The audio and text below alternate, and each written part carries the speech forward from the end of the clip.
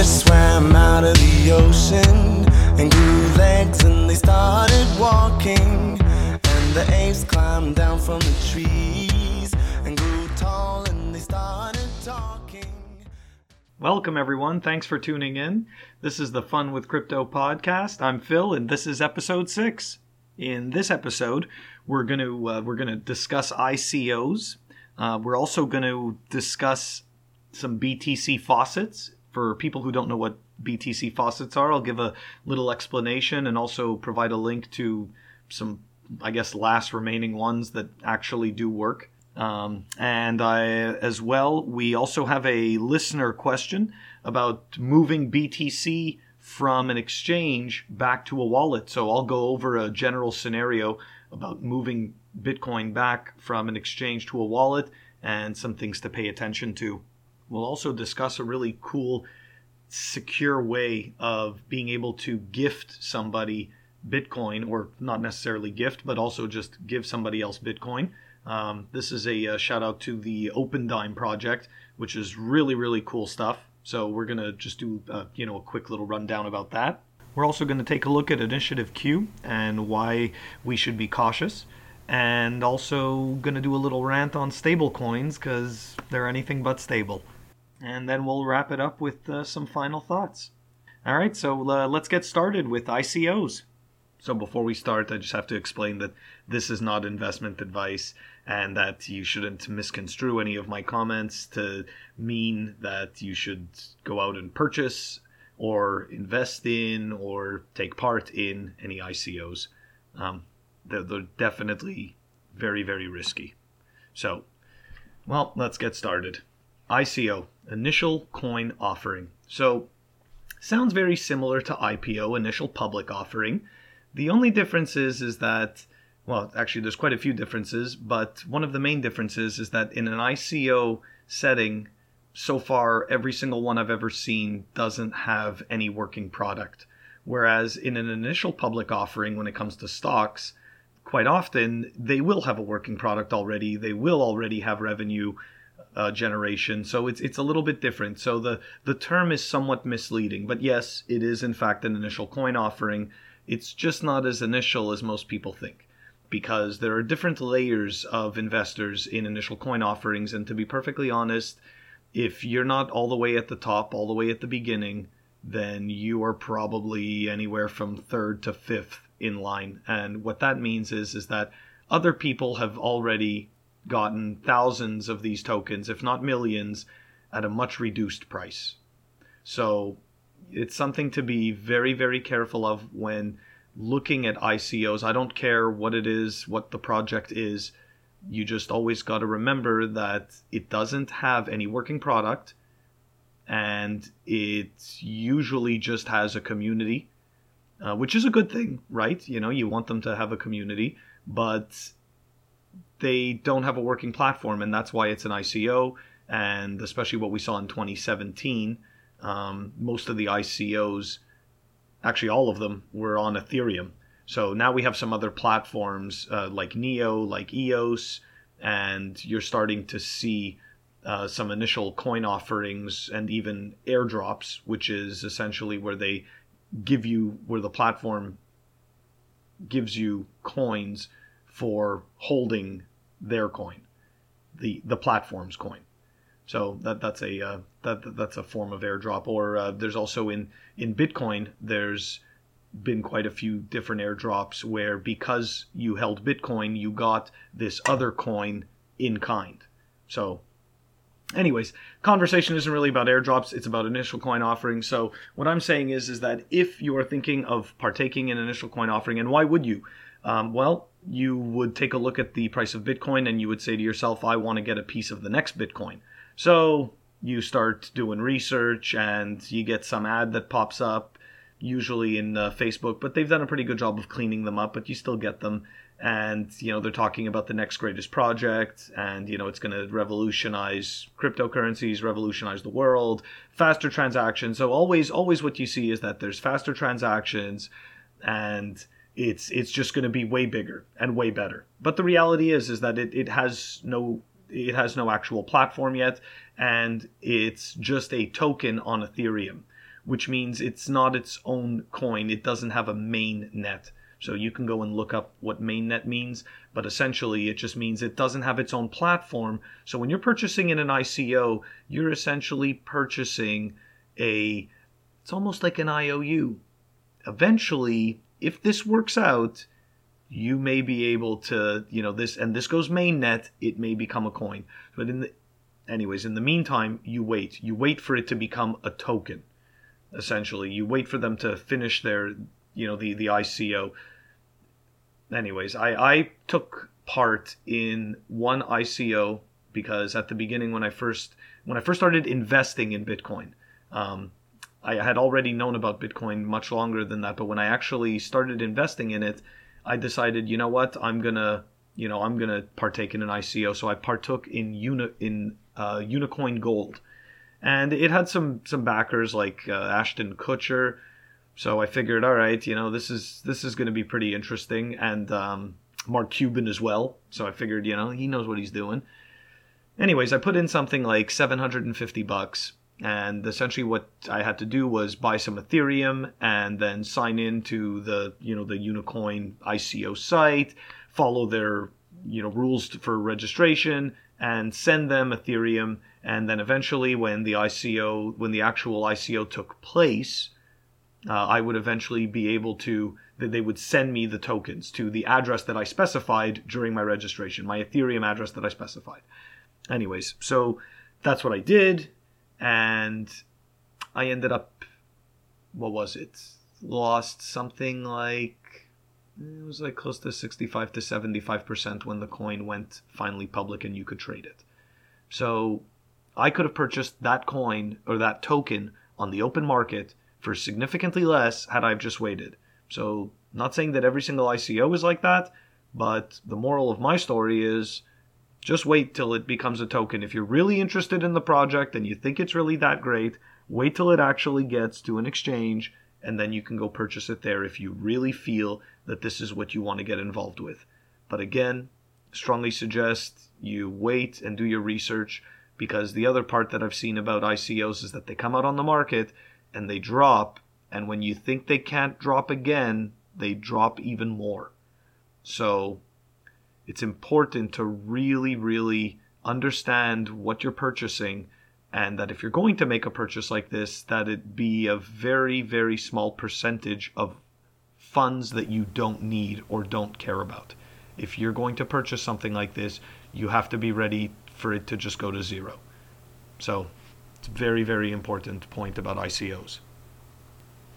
But really, for somebody getting into cryptocurrency, I strongly suggest you just stick with Bitcoin. And if you're really feeling adventurous, you can go and purchase some Ethereum and some Litecoin. But that's really about it. At least until you feel confident enough to move into the uncharted waters, because a lot of people equate these altcoins to penny stocks, but they're even worse than penny stocks because, some of these are just a white paper. They are just a document.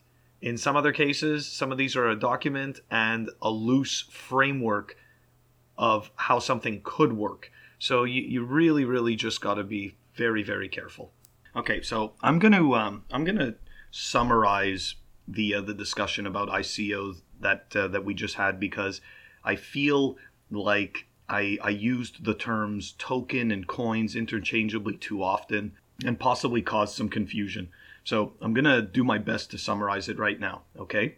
So a company or person or a group of individuals decides to put together a white paper that is going to describe what their cryptocurrency is going to do, okay? And in what field it's going to be used, and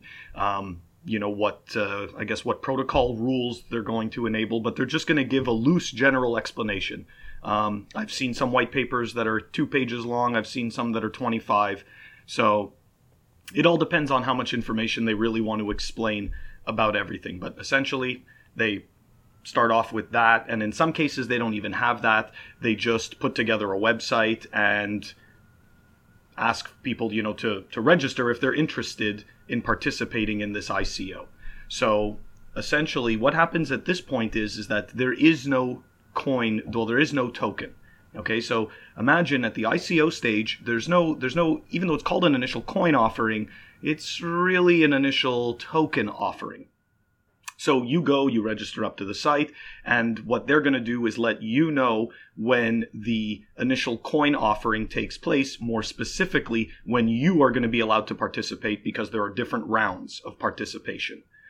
So what happens is that you'll receive an email about that, and then what you would do is that you would transfer some Ethereum to the contract address that they're specifying, and when the ICO sale is complete and they're ready for token distribution, you will then receive a notification letting you know that the tokens have been transferred to the address, the Ethereum address that you had provided. Now, think of Ethereum as the base blockchain for all of these tokens. Okay, so you're pretty much, in every one of these situations, you are always giving them an Ethereum address, and it doesn't make a difference what token it is. It's always an ETH address, an Ethereum address. But anyways, so moving on, they then provide you the token, and then at that point, the token may or may not be listed on exchanges for trade. Okay, and you then go through the process of them. Usually, what we've encountered so far is that they'll try to get onto different exchanges to create more and more liquidity. And as they're doing that, they're usually developing on their roadmap, supposedly, and getting closer and closer to mainnet. Now, what is mainnet? Mainnet is when they stop being a token and the token gets converted to a coin and now has its own blockchain with its own nodes. That's the final step in that process. Now, the part of this, there is a caveat, is that doesn't always happen. Some tokens are designed to just be tokens and they will never have a blockchain. They're just a utility token and they run on Ethereum. I hope that summary helped out a little bit better than my previous confusing rant. Okay, well, moving on from ICOs, so we're gonna talk about Bitcoin faucets. What is a Bitcoin faucet? So I'd have to say, even 4 or 5 years ago, you could get a lot of Bitcoin on these faucets. But essentially what they are these websites. You sign up to them, and let's say every hour you click the roll button and it spins a bunch of numbers and you get something like 30 Satoshis. A Satoshi is the most primal unit of Bitcoin.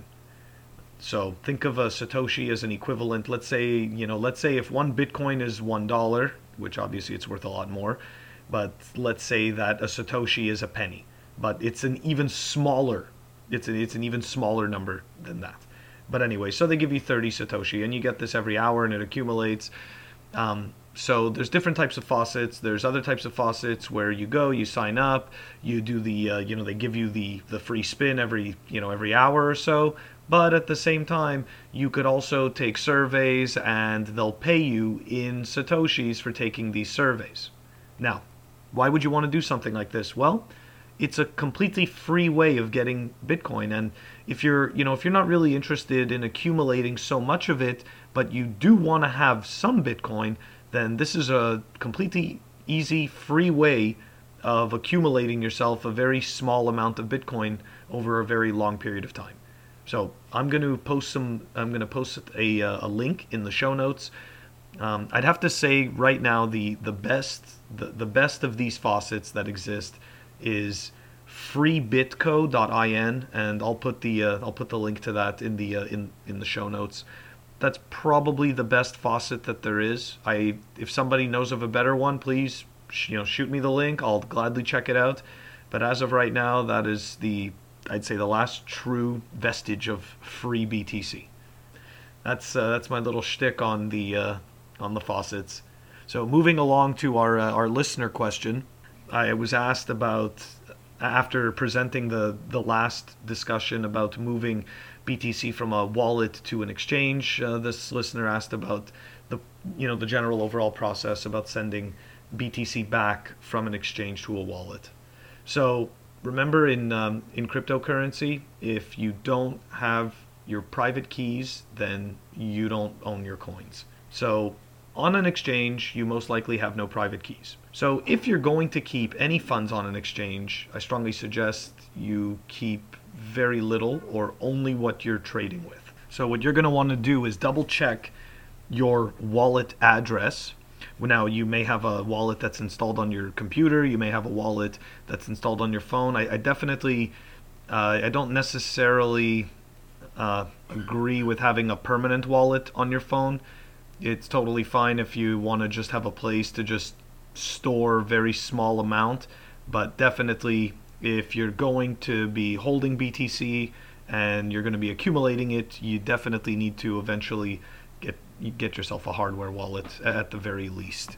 So anyways, so you're going to go double check your wallet address, and from the exchange, like I had explained in the previous podcast, essentially what's going to happen is you're going to go to a funds type of page, and what you're going to do is that you're going to go to BTC, you're going to go to withdraw, and when you click on withdraw, it'll most likely bring up a withdraw page, or it'll bring up a whole new page. Either it'll bring up a small window or a whole new page, and there what you can do is put in the destination address and the amount of BTC you want to send. Now, a couple of things I've noticed about sending money from exchanges. Different exchanges will charge different fees. Sometimes I've had to pay something like 800 Satoshi. Other times I've had to pay 1200. So that's something to be aware of.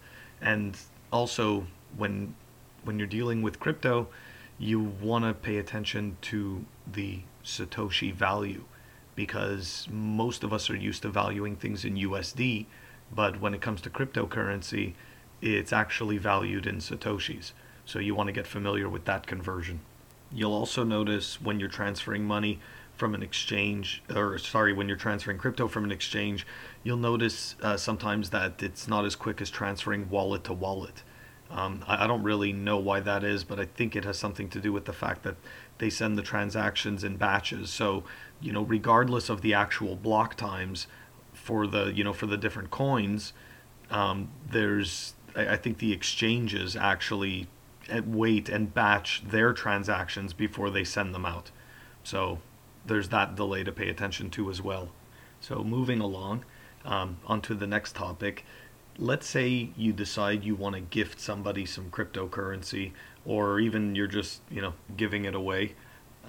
There's this really cool company called Opendime, and they're self-proclaimed world's first Bitcoin credit stick wallet. And it's a really cool little wallet, and it comes with a very easy verification process that only the receiver of the credit stick can actually check. So it's you have to break a seal, and that's when the key becomes available to you. So for a fact that the person that gave it to you doesn't have the key to it and can't take your funds. So even regardless of even gifting, let's say you decide you want to, for some reason, pay somebody with this, you can, and the receiver can know securely that there's no way that their funds can be removed from them. So definitely check it out. I'm going to post the link to it in the show notes. So I want to make a mention about something that came up recently. It's called Initiative Q. It's been going around a lot of the Facebook groups, the Facebook crypto groups, and Twitter as well. So I mean, it's supposedly started by a person who used to work at PayPal and whatnot. So you could see they're kind of doing some name dropping and trying to do some credential building by showing legitimacy. In the end, they ask for an email, a first and a last name, which isn't very much. But just be warned, if you're going to sign up to this, then you should definitely create a brand new email that is not linked to anything important, just in case. But I definitely caution against it. Anybody that is giving you something for free definitely has an ulterior motive, and supposedly this currency is going to be pegged or sorry, not pegged, but is going to, rise to $1 once it comes out, which who knows where that valuation is going to come from. Or wait, I think it was said that the valuation would come from the network, because they're giving all of this away. I think it's actually going to be pretty funny when all 2 million of the accounts that have registered try to sell this initiative queue. That's going to be pretty entertaining. Another thing that's going on and that's really blowing up is the BCH hard fork. Now, I don't really care much for Bcash or Bitcoin Cash, whatever you want to refer to it to. I think it should just be called Bcash and just be the altcoin it was meant to be. But anyways, so there's a contentious hard fork that is definitely coming. There's obviously lots of media, lots of news coming out with Roger speaking out against Craig Wright. And so pretty much you have Jihan and Roger on one side and you've got Craig on the other, and it's pretty funny. Craig is trying to pull off his Satoshi Vision coin, which anyways, you can go and Google Craig and go look him up on YouTube and see all of the material he puts out, and you can go check out Roger Ver. I mean, I think both of these guys are very outspoken and they're very charismatic, but I am definitely not a fan of Bitcoin Cash, and it's just pretty funny to see this happen. And it's kind of like the not the fruits of the labor, but the chickens have come home to roost. So anyways, good luck to them. If anybody has any questions or any comments, I put in the show notes my contact details. But you could find me on Twitter at CoinIcarus, and you can also, if you want to email me, it's funwithcrypto@protonmail.com, and that's in the show notes. I'd really appreciate anybody's feedback. I definitely take it into consideration, and try to improve the material or change the way that I deliver it. So yeah, it's really, really helpful. So I'd appreciate it. So moving on, I'm just going to also give a quick mention about there's been a lot of news around stable coins recently. And if people don't know what stable coins are, they're essentially these coins that are created that are supposed to be pegged to a currently used denomination or a trusted denomination. That word trusted is probably very loose and has quotations around it and stars. But I personally don't like to refer to them as stable coins. I think that stable coin is a misnomer, and it's designed specifically to conjure up feelings of trust and obviously stability, consistency. Because one of the main arguments against Bitcoin specifically is the volatility. You can't trust something that's volatile. But yet people put money into the stock market, which has volatility. People invest in commodities that has volatility. And so I just find it's a lot of just complete BS when they try to feed you this line about the volatility. Bitcoin is a currency that has been around for a decade. Yes, it's going to be volatile as it finds its footing. Just like anything else, this, it grew out of an idea, and look at the value and the community and the growth behind it. I mean, if there is no volatility, I'd be freaking worried.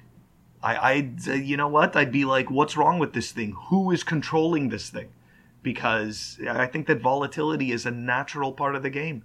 So anyways, going back to this, stable coins, if you are planning on purchasing these, I mean, look, if it makes you feel safer, that's great, but just understand that the only thing that is stable about stable coins is the name.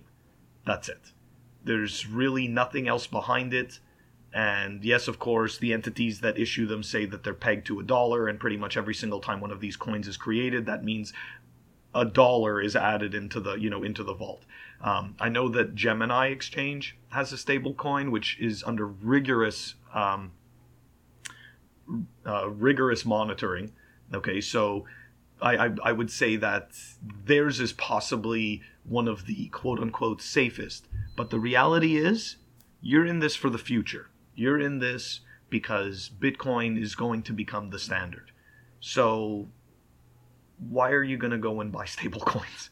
Why not just accumulate Bitcoin, the real deal? It's like they just try to flash all these imposters around you to try to take away your USD or take away your BTC and give you back something of inferior quality that only that only has the illusion of the properties of Bitcoin, but doesn't. So just be careful. Anyways, that's my rant on stablecoins. So like I said, if you want to contact me or follow me, I'm at Coinicarus. And any feedback, if you'd like to send it to funwithcrypto@protonmail.com. All right, everybody. Catch you all next time. Bye.